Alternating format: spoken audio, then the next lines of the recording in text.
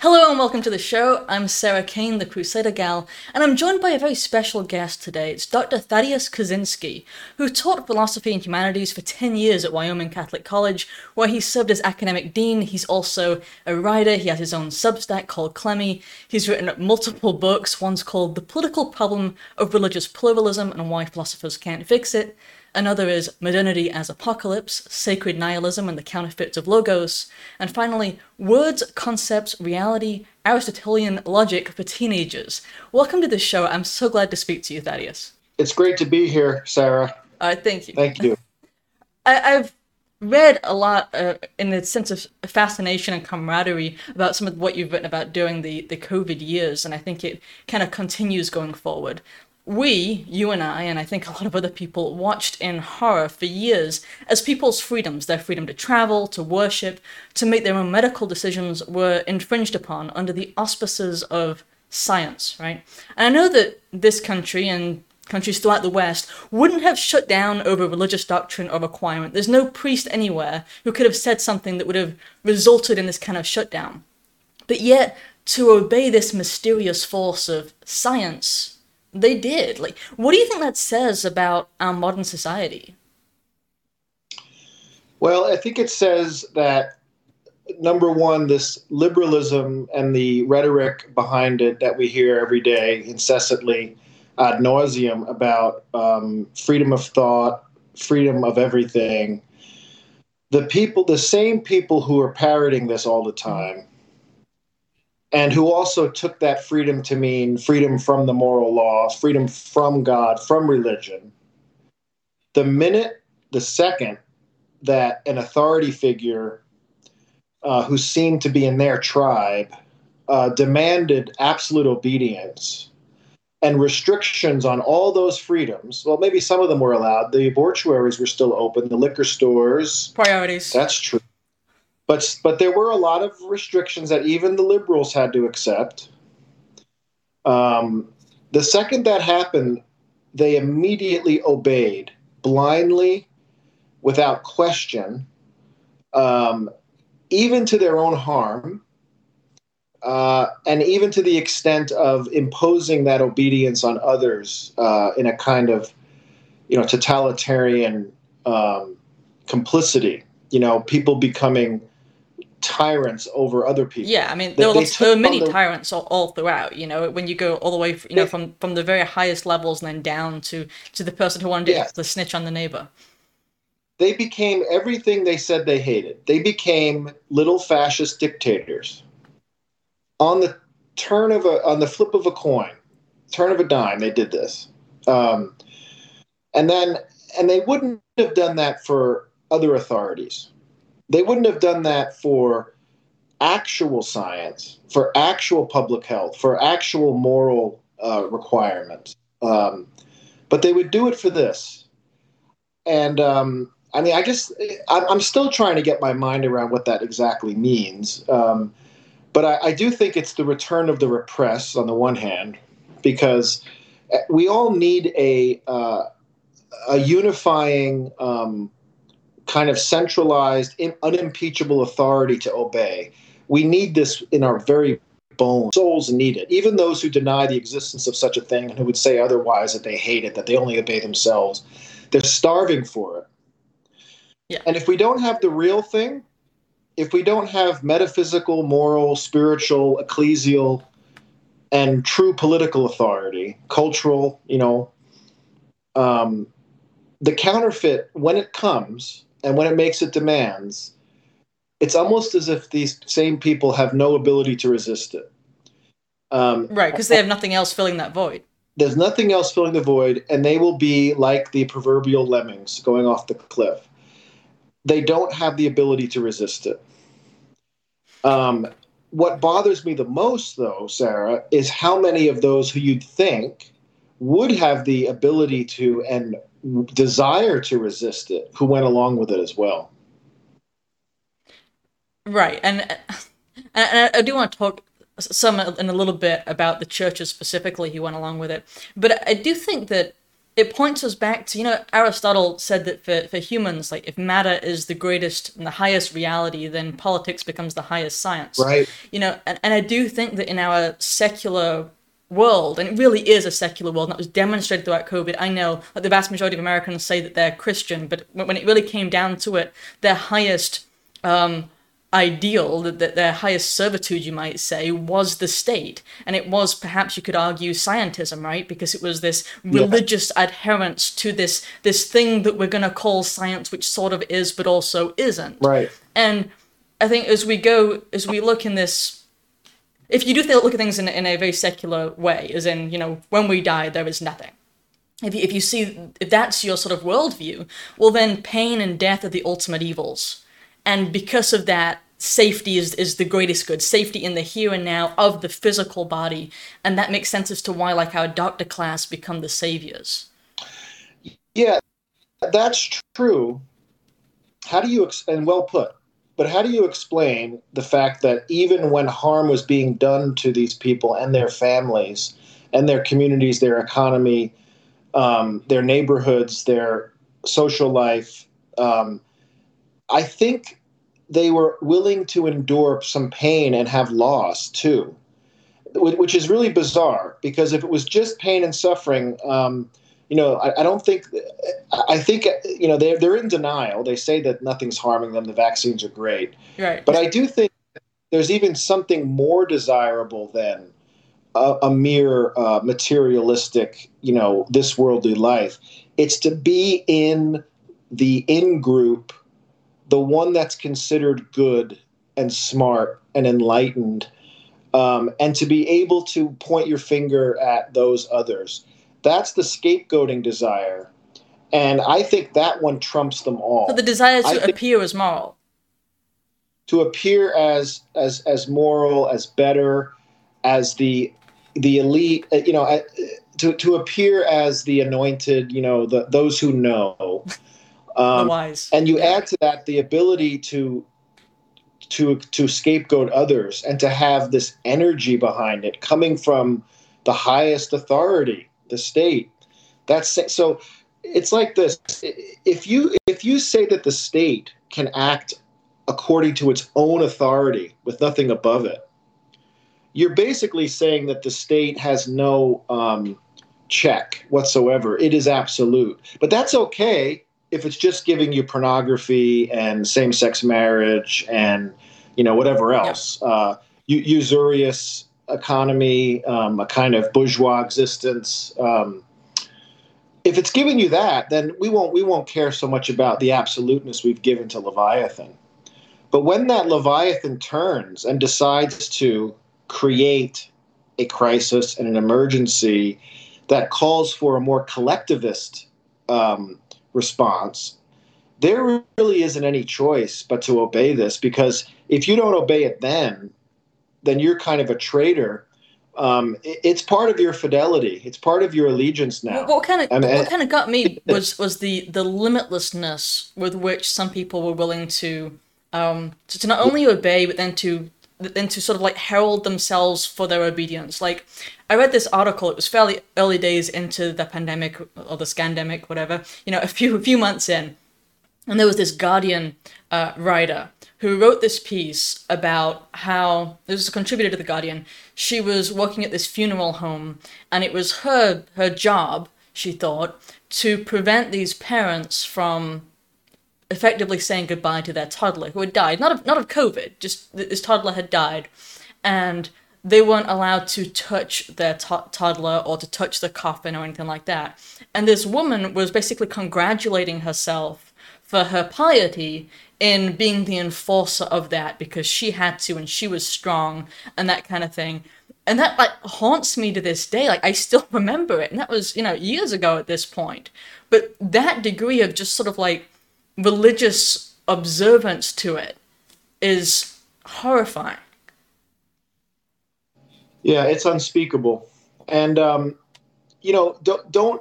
discount the power of guilt. The typical, American, secular, irreligious, fornicating, lying, living a life of rejection of truth, living for the body, not caring about God, gossiping and little betrayals. I mean, the typical unrepentant person, especially if you've got some wealth and you've got, a nice life. And I mean, this is a pretty, excuse my French, a pretty shitty existence that people are living. And I think they kind of know it. Right. You give them a chance to be moral and heroic and to be godlike, to be holy even. You give them a chance and they'll suffer because they're gonna do penance in this demonic, diabolical, counterfeit way. And that's another thing the pandemic gave. It gave all these people the chance to suffer, to practice mortification. It was all just a huge counterfeit of Catholicism. You know what I mean? I do, and at the same time, it's the embrace of victimhood, which is also like the modern thing. Everyone wants to be a victim. We separate people into victimhood classes. We give them, privileges on the basis of that. And it's like, that's this sort of ultimate, virtue signal of a sort, Yep. You see how I'm the victim in this way, and therefore you should treat me better. And I think that in some ways that was the case, even though there was no real victimhood that wasn't like self-imposed. It pushed all the buttons. So it pushes the guilt button. You get to do penance. You get to feel like you're suffering. You get to feel like you're being moral. There's more to life than just your meaningless virtual existence with no sense of transcendence. There's also a sense of drama in life now. There's an evil you can point out. We're all together in this. It's like Lord of the Rings. It's got that feeling to this drama, this story. We've got the storyline. We've got the enemies. We've got the good guys. I mean, 9/11 was the same thing. I saw it at 9/11. The same dynamics. People were, having the same kind of religious experience of scapegoating and identifying who's evil. And also, and this is the most powerful, I'm identifying with the saved, with the chosen, with the the chosen people. The chosen people, the ones who are saved, are the ones who are orthodox, who believe, who believe in Fauci, in science, who are smart, who are intelligent, who put others' lives before their own. Okay, that sense of being part of that saved community, that's really strong. I mean, that's right, and it does. It's really strong. And it does seem like there was a kind of unholy priesthood that was established throughout these years, and I would even say it goes back further than that. We just didn't notice it as much.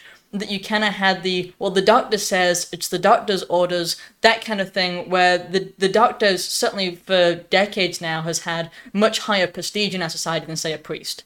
Right, and yet we say that we're a Christian society, but not really. And in this particular case, when the state really took charge at the federal level, let's say, it sort of raised people like Deborah Birx, Anthony Fauci into this unholy priesthood. These are the people who advocate and represent science, which is the new religion, and here they are, and you must, obey.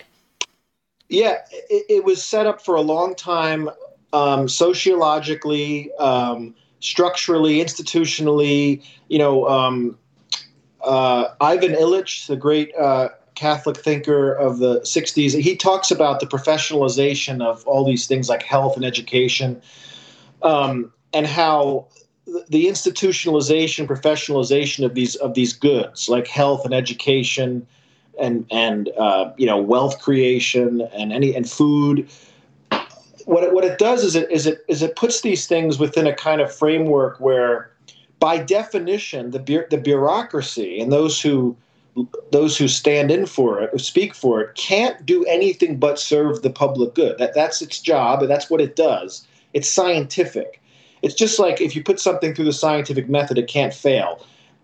It's the best we can do, and whatever the deliverance is of the scientific method, whatever it sort of delivers at the end, is what we must accept. Otherwise, we're back to, medieval superstition and people just thinking that they know what the truth is.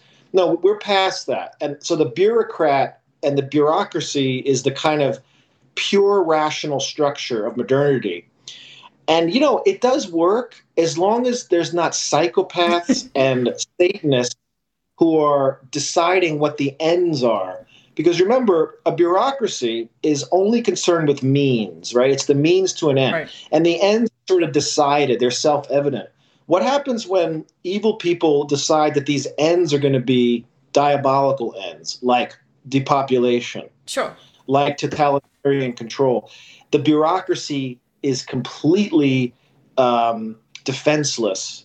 And also, those people who have had years, decades of deferring to bureaucratic rationality and judgments, you can't escape it. And anyone who doesn't go with those judgments is considered kind of in the outer darkness, not even a citizen, not rational, not modern. It's interesting that you say this, actually, because one of the things that I found fascinating looking back on those years is the fact that the more mystical societies, to use a phrase you just used, they did better. Okay, I met this woman about a month ago, and she was an immigrant who came here from the Congo when she was young, and she visited again not that long ago and was told that COVID was the white man's disease. And she ended up actually going back to Tanzania during the sort of height of COVID, when it was just ridiculous here, and just living normal life. And they told her, take your mask off. That's just a white people thing, And it's like, and if you look at the statistics, yeah, most of Africa did really just fine with COVID, and they ignored it, And it's here where we forcibly, Yes. That we forcibly injected people, we forcibly masked them, we stopped them from engaging in exercise, all of this we did in the civilized West, where we care so much about science, supposedly. There they just kind of said, screw it all, and they did better. Yeah, and those third world black countries whose leaders decided not to go with the narrative and question it were murdered. Yes. Very, very civilized. That's very civilized. You don't accept this narrative, we murder you. Right. I mean, there's nothing in the Middle Ages or Dark Ages that even amounts to that kind of brutality. Okay? And the kind of cruelty and brutality of not allowing, like you mentioned, a mother to touch the coffin of a child. This is the kind of cruelty that religion, in the bad sense, as the liberals tell us, is doing. And yet they're the ones doing it. I mean, you cannot find more irony and more hypocrisy in the last 2 years. It's off the scale. Yeah. And you can't even satirize it. I mean, it's just. I don't know how to tell somebody, like, you can go to Tanzania to escape the tyranny that was established in America. That sentence doesn't make sense to me, and shouldn't, because those are places that we associate with tyranny and with corruption, and not without cause, I might add. Except for the fact that here we established a tyranny every bit as bad, and in many cases absolutely worse. We associate such places as being inferior, less developed, less free. But if we've got the right motivation, we can be far more tyrannical than anything they establish over there. And the height of the tyranny is psychological, always spiritual. Yeah. It's when people internalize of their oppressors, which is a good phrase. You should memorize that, say it often, once a day. Internalize the commands of your oppressors. Who did that more than the bishops when they shut down the church during Holy Week? They were not just coerced physically, externally, by fear, like maybe in some kind of Islamic regime, Saudi Arabia or something, when there's obviously a kind of physical, violent persecution of Catholics, right? Right. They actually internalized this satanic counter gospel and then imposed it on themselves and others with the understanding they were doing the will of Jesus Christ. So you have a person sitting in Rome named Bergoglio who is telling us that to take a poison injection that is known to be poisonous, that was known to be initiated as part of a plan to destroy the West and to enslave everyone to a kind of Hunger Games society. You have this guy telling us not only is it morally okay to take it, but it's an obligation of charity. Right, because you love your neighbor if you take it. There's no lower. I mean, maybe it's going to get lower. I don't know. But to me, that's the lowest absolute nadir of Western culture was the moment we had the highest authority on earth mouthing the dictates To those of that the don't know, he's referencing the Pope. There are some non-Catholics who watch this and they're going to be confused, and so I was just trying to help. the Bishop of Rome, who Bergoglio, who is de facto, as much as you can imagine, someone who's doing the most destruction to the church that any pope has ever done. And there's a whole debate about whether or not the resignation was valid of Benedict XVI. That's an in-house Catholic debate there. But the point is, the greatest evil is when you have an ideology that's malicious and systematically engineered to counterfeit and try to destroy, like Freemasonry or something, to try to destroy the Christ and the Church. When you've got people who think that in obeying that and commanding others to obey it, that they think they're actually doing the will of their own ideology. It's sort of like you have Catholicism and you get someone to think they're being Catholic by acting and thinking in an anti-Catholic way. I mean, that's a real big trick of the devil. Right, and the thing is, like, and you touched upon this earlier, that there is this yearning inside the human heart for God, and we do see in communist regimes, most especially, that the state becomes kind of Godhead, right? It replaces the necessary state of God. And people who haven't really spent any time thinking about this, if you look over at North Korea and the way they have the statues of their leaders, and that they basically worship their leaders, they do in fact worship their leaders. You see something very similar in China, and you also see the eradication of real religion there for the same reason, right? Because they're trying to establish the state as the religion. I understand why communists do that. I understand that it's fundamental that they become that there be no greater moral authority. So that wasn't surprising, I think, even when here in the US, when we saw that, when frankly the people who are in power are communists, and they were establishing the state as higher than God. It didn't surprise me at all. The sellout by every major Protestant denomination and the Catholic Church, that was a bit much, actually. They also accepted the same thing, that the state and its mandates are higher than and more important than God and his edicts. I just think it brought out what was already there. I think what was already there was a faith that was completely distorted and privatized and neutered, and really not the Catholic faith. It's not the Catholic faith to think that what you believe is just an option. It's just your opinion. It has no authority politically, economically, cultural. That when it comes down to it, the state has the right to use coercive power and to make decisions on important matters, not the church. To believe in all that is not to accept the social reign of Christ the King, which is a fundamental doctrine of church teaching. Right. Okay, so what you had was bishops and all the way on down, lay people, looking like they're Catholic. They may go to mass and pray, but when the test came, are you going to burn incense to Caesar? Right. This imposed narrative. All you have to do is wear the mask. All you have to do is take the shot. And why should I do that? Because I'm telling you to. Why should I obey you? Because I am the authority, the state says. The church not only went along with this, but counseled its people to do it. This is treason of the highest order. This is treason of the highest order. Right, and they told people to take these vaccines, the damage of which we're still finding out and will be for probably decades, which we knew were were created using abortion research, which we knew were harmful, which we knew were rushed to market, which we knew we weren't able to sue the manufacturers, for the damage that was caused. Which, by the way, isn't that unusual with vaccines. But in any case, we know they were all experimental. All of this was known. And yet, despite all of it, it was just, shut up and take the vaccine and do your part, as if that, and it's shocking to the conscience when you think about it, and how many people just kind of subjected their kids to that. and said, you know what, you have to go to this public school to be taught about what transgenderism whilst you're there, and therefore you have to Yep. go ahead and take the clot shot beforehand in order to get into that environment. I'm just like, I'm just in some like crazy world. It just doesn't make any sense. No, I could kind of. I mean, you've heard of the idea of mass formation. Yes. Have you heard?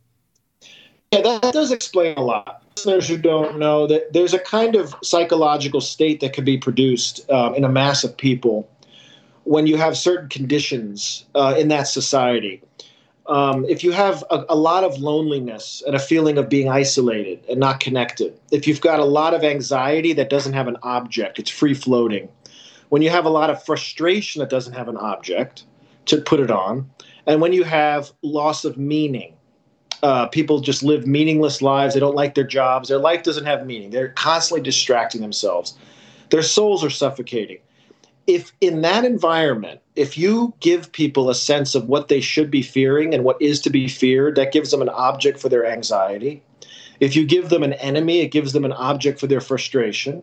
And then you give them a purpose. You say, you're going to save the world. You're going to do the right thing. You're going to take this sacramental of Satan, basically, and everyone will love you for it. We'll all praise you. You're such a good person. Now you have meaning and you have a group. You've got everyone smiling at each other in the stores, masking. You can't see the smiles. And then, Yeah. then you see the unmasked come in, and all of a sudden they're all friends against the unmasker. All of a sudden they're just best friends, part of a church, a new church. That's recipe for mass brainwashing. And what happens in that state is if you've given into that brainwashing kind of drug almost, it's very hard to get out of it. And you will then it's like you've become hypnotized, and then you'll do whatever they tell you. And what gets me is that for that to take place, we had to have a pretty broken society to begin with. A Yes. society without community, a society where people felt like they didn't matter. And one of the Right. things that I keep thinking about, and this is more recently, but one of the people who wanted to shoot one of the Supreme Court justices, I think it was Justice Kavanaugh, after Yeah. that, he was like, I think he said something to the effect of, I just wanted to matter. That's it. And it's just like, that problem is so manifest in young people, and we have them so disconnected and so isolated, and they're just like living on their phones with one dopamine hit after the other, but they're not actually integrated into society at all, and they don't think that their lives have matter. And frankly, the public schools, I think, teach this. They teach that an individual doesn't have value because they teach meaning from a secular perspective. And how can there be meaning in that? You are quite literally matter, and then on a long enough timeline, you will be forgotten. And that is all. That is it. You have no actual purpose for being here. Look at it this way. Yes, well said. The only meaning that you could ever have is the one that you give to things, to your life. Everybody knows that if you have to give the meaning, it doesn't exist because you can't create something from nothing. Everybody knows that. So they're fake meanings. They're play acting meanings. What everyone is starving for in their soul is to discover their meaning, to find it, like in a story, to find out what you've been chosen to do since eternity. Everybody wants that.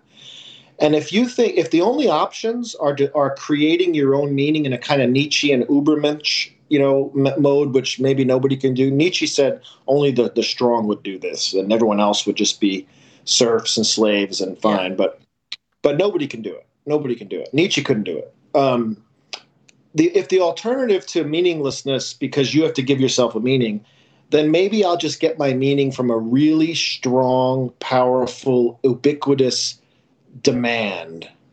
Right. Even if it's untrue, even if it's irrational, if everybody else is doing it, and if it coerces me a little and I get a little afraid, or if it promises me to be the savior from that thing, now I have meaning. And how many Catholics gave themselves over to this? How many Christians? How many Catholic intellectuals who are still embracing some part of this absolute nonsense? There's one recent writer who wrote an article, not recently, but who said this is the middle ground on vaccines.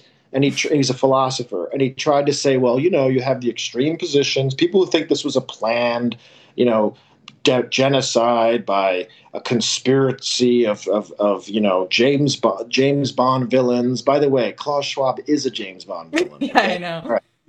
So there's that extreme, right? Mm-hmm. And the other extreme is, oh yes, mandates are great, and we should force them on people. And no, I believe that mandates are wrong. It goes against classical liberalism. You shouldn't force people to do this. But I do think, as a Catholic, you have every right to get this vaccine. You're in good conscience if you want to get it. So you can do that. Okay, let's change the words. You have the right, and you're in good conscience to take a poison that may very much kill you and play Russian roulette. You can play Russian roulette for fun, actually, because there's no reason to take the shot. Everybody knows that. Mm-hmm. So you're actually just risking harming yourself. You could do that in good conscience. Now, that's the truth.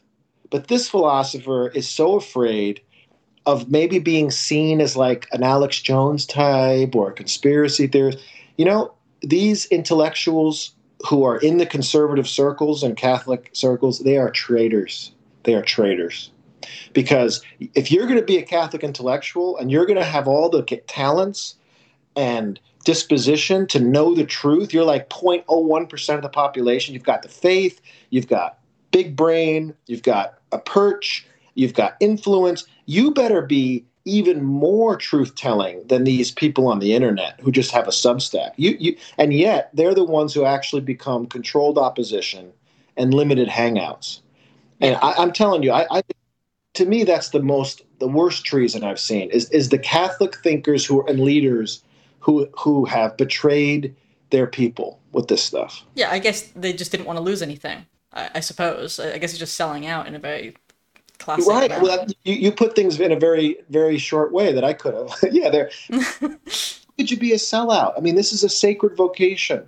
I mean, this is a philosopher is a sacred vocation. Your job is to go out there and find the truth and unmask the evil and every part of it, not just one part, but all of it, and come back and help the people. I mean, who don't have the resources or leisure time, and that's your job. Not to kind of be afraid to speak about all truth because, maybe you'll lose something, like you said, and that. Well, that's just the thing. That pandemic.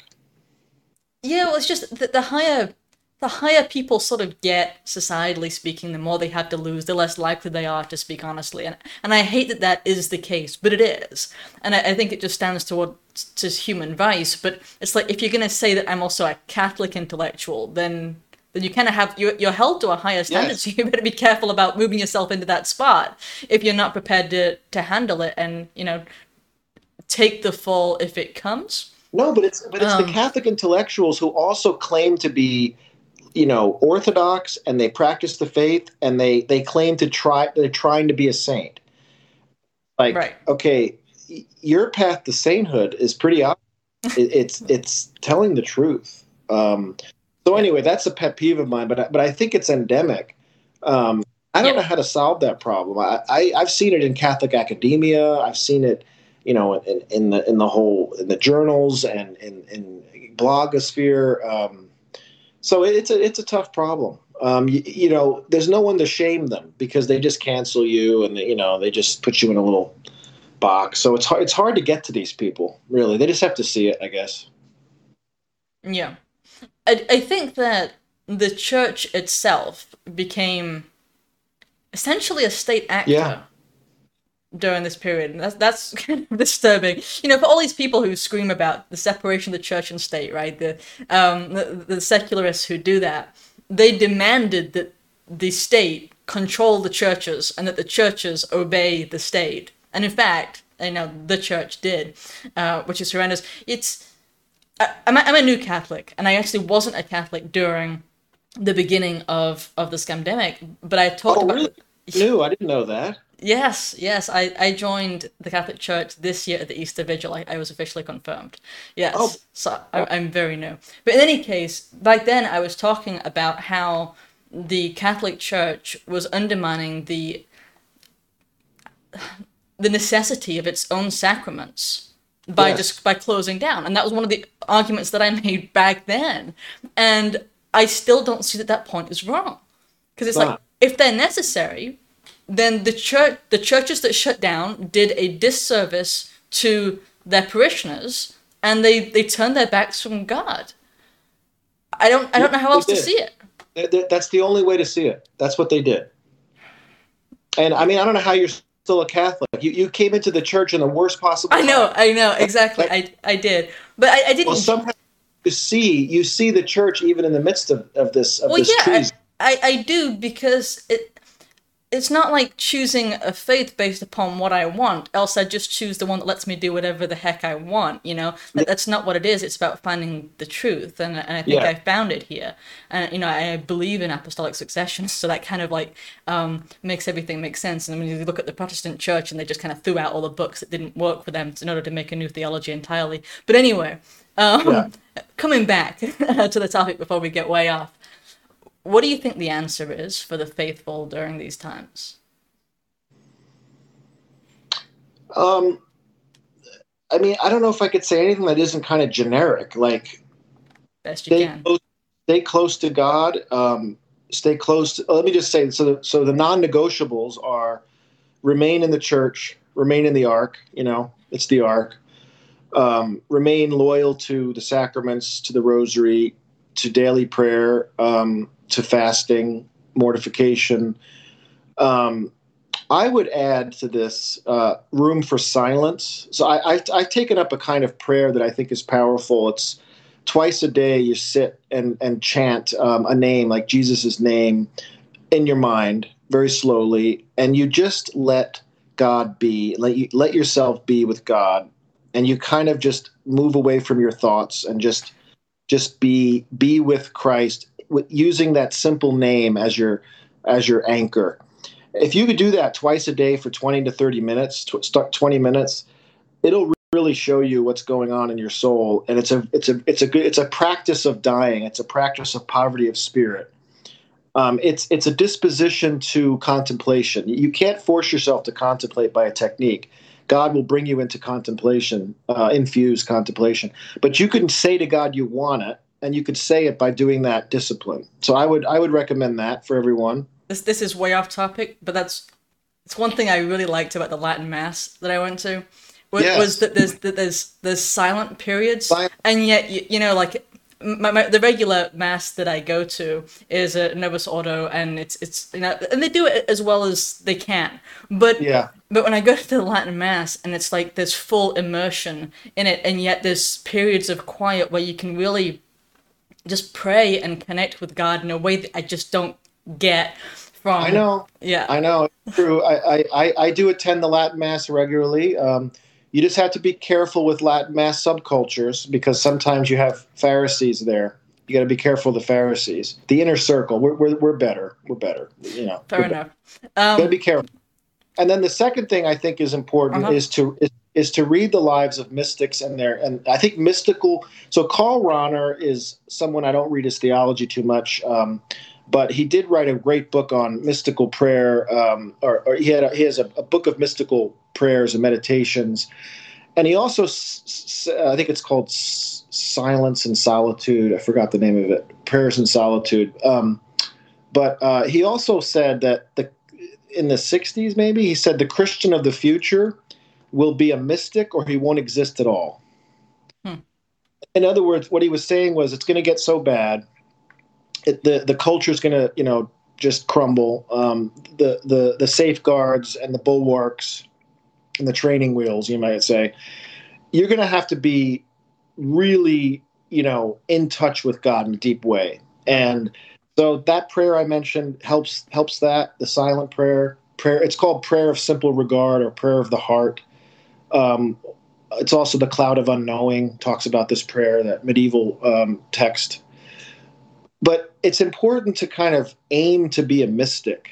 And that doesn't mean special ecstasies and levitating. It just means having the real experience of God, deep and real.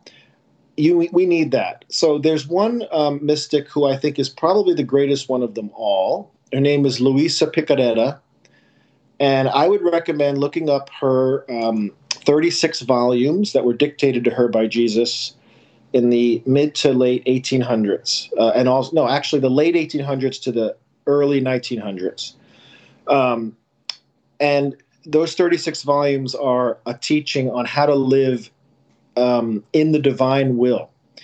And I've been studying these writings and trying to practice this high level of holiness. It's really a gift for several years now.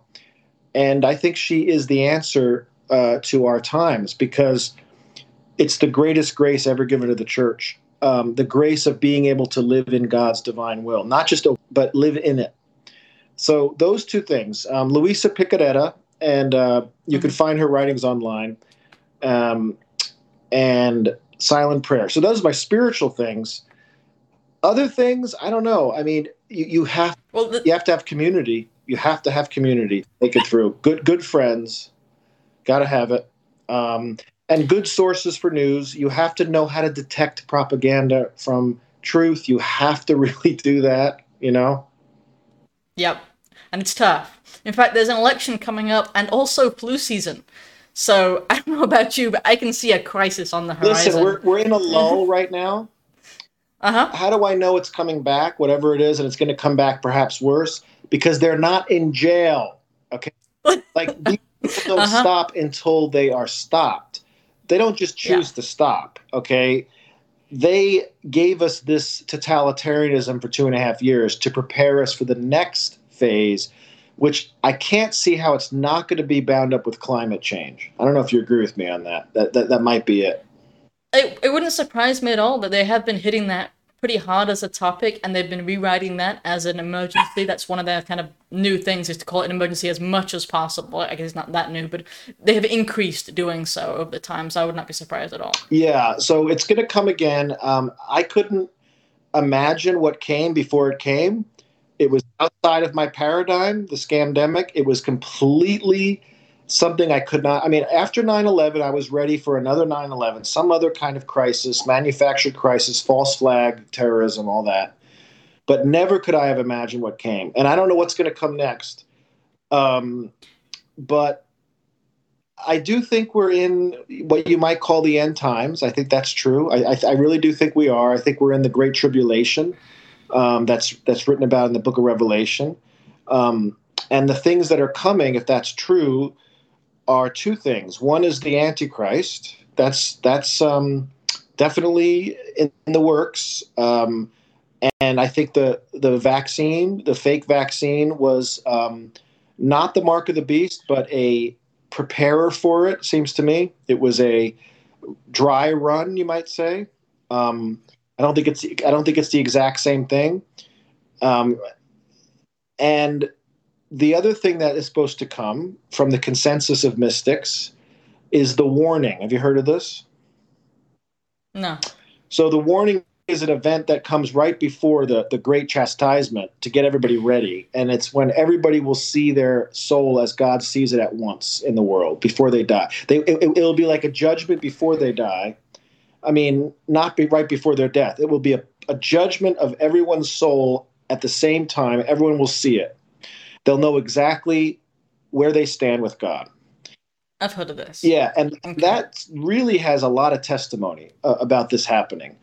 And I can't tell you it's coming tomorrow or anything, but I do think it's good to think of your life right now as preparing for that moment, because just consider what that will be like. Some people will go mad, some people will die on the spot, and others will be consoled. But it will be like God coming to us in an intimate way, in such a way that we can't rationalize anything. We're just going to see it, and we're going to be given a choice to go deeper into God or deeper into Satan, into sin and rejection. So I think that's coming.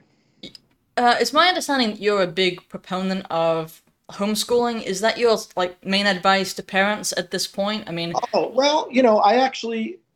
There are good schools. You have to find them. But if it's a choice between your typical Catholic school, your typical public school, I mean, it's a no-brainer. Right. Do what you can to be able to keep your kids safe spiritually and emotionally and physically now. Do whatever sacrifice you can to enable that. Don't worry that you're not a good homeschooler or anything. There's so many resources. If you can't do it, then you're going to have to find a better school. If it means you move, you move. You don't ever put your children's souls at risk for anything. I mean, nothing. So I would just say, like, get your priorities right. It's essential, and just be awake to how bad some of these places are. There are good schools. I teach in a public charter school in California, and it's a wholesome place. And we talk about the truth, and there's no wokeness, and a lot of them people there are Christians. And I mean, we don't teach the faith, but philosophy and Socratic method and classical education, and so you can find these places. Definitely. Okay, so lots of research. Yeah. Fair enough. What do you think? What do you think it is? The answer. I'll just turn your question on you. I'm just curious. Exactly the same. I think there are some places where I think that homeschooling is the best answer, because there are some places where you just don't have a decent school. Yes. Within shot, and I think it's certainly harder for poorer families who have fewer options for that reason as well. I think that homeschooling is easier than a lot of people think it is. I think that one of the few blessings of the COVID era has been that it has taught people that it's not as hard as they thought it would be. Yeah, right. And because they've actually looked for the resources and found that they're available, and found that there are self-scoring programs and that kind of thing that actually exist online that they didn't even know was a thing. I think further it bears consideration for those who think that they're not qualified to teach their kids. Yeah. Well, it's like, well, okay, but you. And therefore they send their kids to the public school. And it's like, well, you went to the public school. If you're unqualified, then why? Because the public school failed you. This is the school that you want to send your kids to. So, I think that bears some consideration as well. No, you could do it. There's so many resources. You follow a curriculum. You learn along with them. You love them. Right. It's wholesome. It's to be stressful, of course. I homeschooled my wife and I, mostly my wife, my 3 children. They did pretty well. One more thing. As I write about on my Substack, which is ThaddeusKozinski.substack.com. I'll put a link Lemmy in the description. is my cat's name, my old cat. So, and it's just silly, so I used it as a name. It's kind of comic relief, because what I write about is not silly and funny. But one of the things common theme is that the last 2.5 years were a pandemic of disobedience and treason. Disobedience to the little things that right in front of you, and treason in little things. So you're a school board, member, and you get a sense that maybe the mask is useless and harmful, but you just don't do the right thing. You just go along with it. It's not a big deal. No one finds out. People congratulate you for it. You forget about it. Mm-hmm. That was treason. That was disobedience. If you had obeyed your conscience there, just think of everybody in that situation right there would have simply obeyed their conscience instead and done what was right. And I'm saying that, like, the solution to this evil is, in little ways, stay loyal to God and your state in life. That's probably the hardest thing to do right now. And it's not the big things. It's just do what you're called to do. And the pandemic was the great temptation. There's something I've actually been wanting to ask you about this. I had this sense and understanding that those who they utter the words, the state says you have to. I think that's kind of offensive to the martyrs who died for the faith throughout centuries past. But I think that we kind of live in a time where people are entirely disconnected from the fact those people even existed. Yes. And I think it's intentional.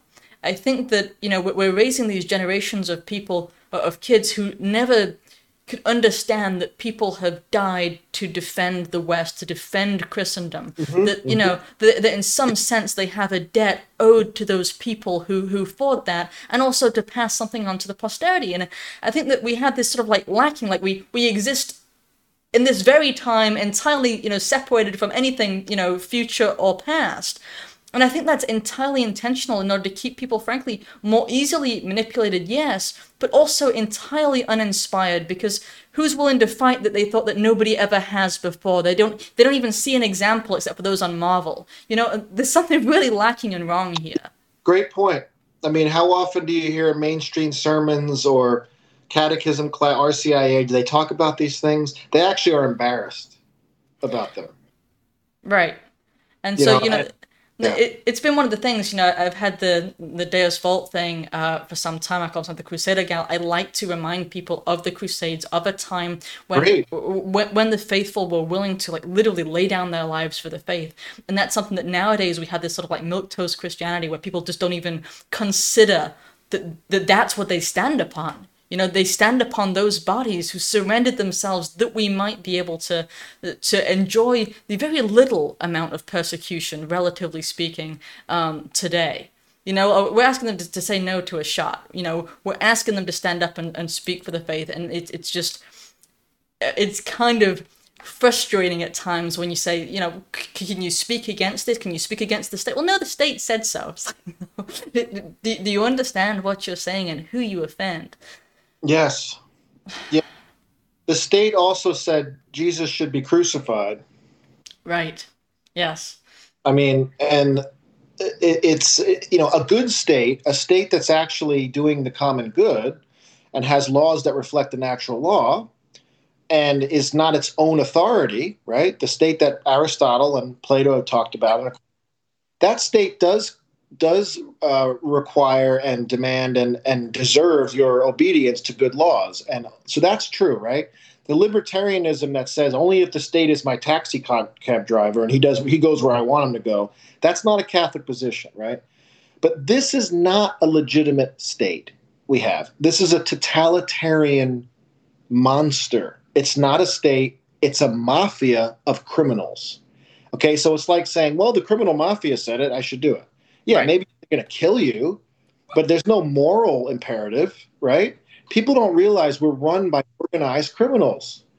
It's so obvious. If you look, they're organized criminals. And this whole entire scandemic was a work of organized crime. And people like Reiner Fulmick, and you know him, he's doing it. He's showing it. He's got a grand jury investigations. So that's just a deceptive, shibboleth. It's the state. If it were a state, you might have an argument, right? Right. That's the same argument I hear. The state has the right to mandate vaccines. Even somebody as illustrious and brilliant and Socratic as Alasdair MacIntyre, a great philosopher, in 2016, I think, or 15, gave a lecture at Notre Dame where he promoted the right of the state to demand vaccinations. And I remember reading that and saying, wait a minute, are you sure we have a state, Alasdair?